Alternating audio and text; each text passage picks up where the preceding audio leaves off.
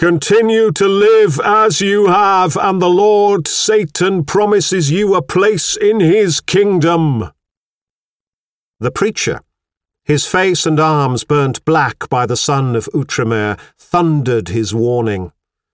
This prophet from the desert had suddenly appeared in Lyon, and was now walking alongside the papal procession, winding its way down to Gourguillon from the church of Saint-Just, where, on the 14th of November in the year of our Lord 1305, Bertrand de Got, Archbishop of Bordeaux, had been crowned Pope Clement V.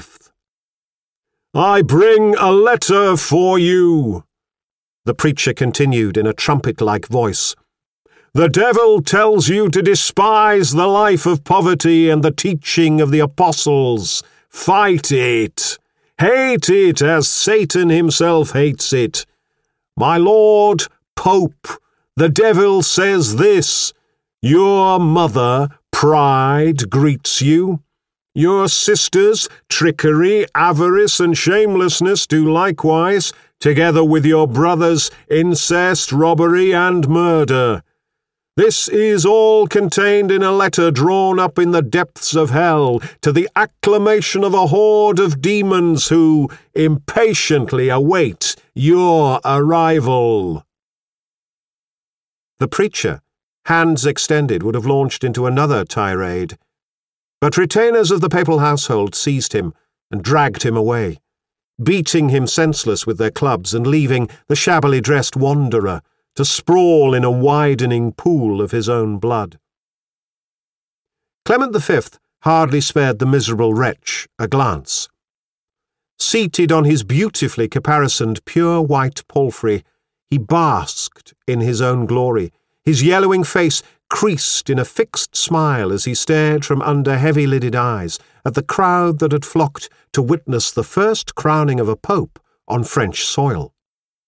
Clement, however, just wanted to be away, out of the power of Philip of France, who walked alongside the papal palfrey holding its bridle, whilst, on the other side, Philip's brother Charles of Valois also helped guide the mount. Both Capetian princes were determined to keep a firm hand on this pope, who had decided to escape the ferocious factional fighting between the great families of Rome. Clement had taken exile in Avignon, just beyond the borders of France, yet near enough for sudden flight back into Italy, or even across the mountains into Spain.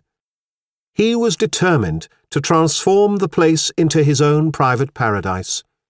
He would plant pear and peach trees in gardens covered with flowers.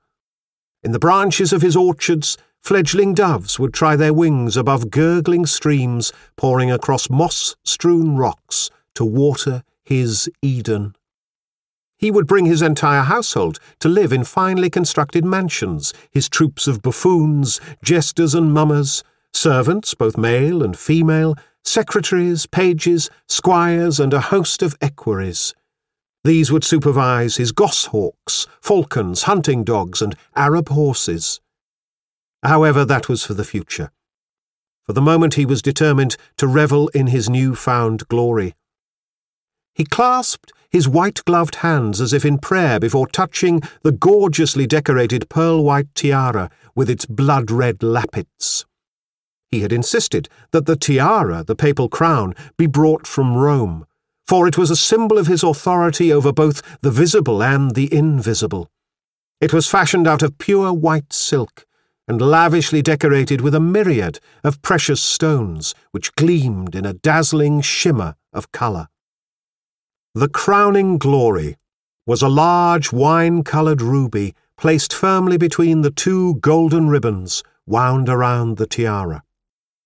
Those who knew called this ruby the Lacrima Christi, the tear of Christ, one of those shed during the Saviour's passion, a blood-filled tear that fell to the ground at the foot of the cross and miraculously turned into the most beautiful jewel the world had ever seen. A precious stone that passed from one hand to another. It had been plundered a few years ago from the King of England's treasury, when the felon Richard Pudlicott and his coven had broken into the crypt of Westminster Abbey and stolen the crown jewels. and had emerged in Rome, the coveted possession of Clement V's predecessor, Pope Boniface VIII.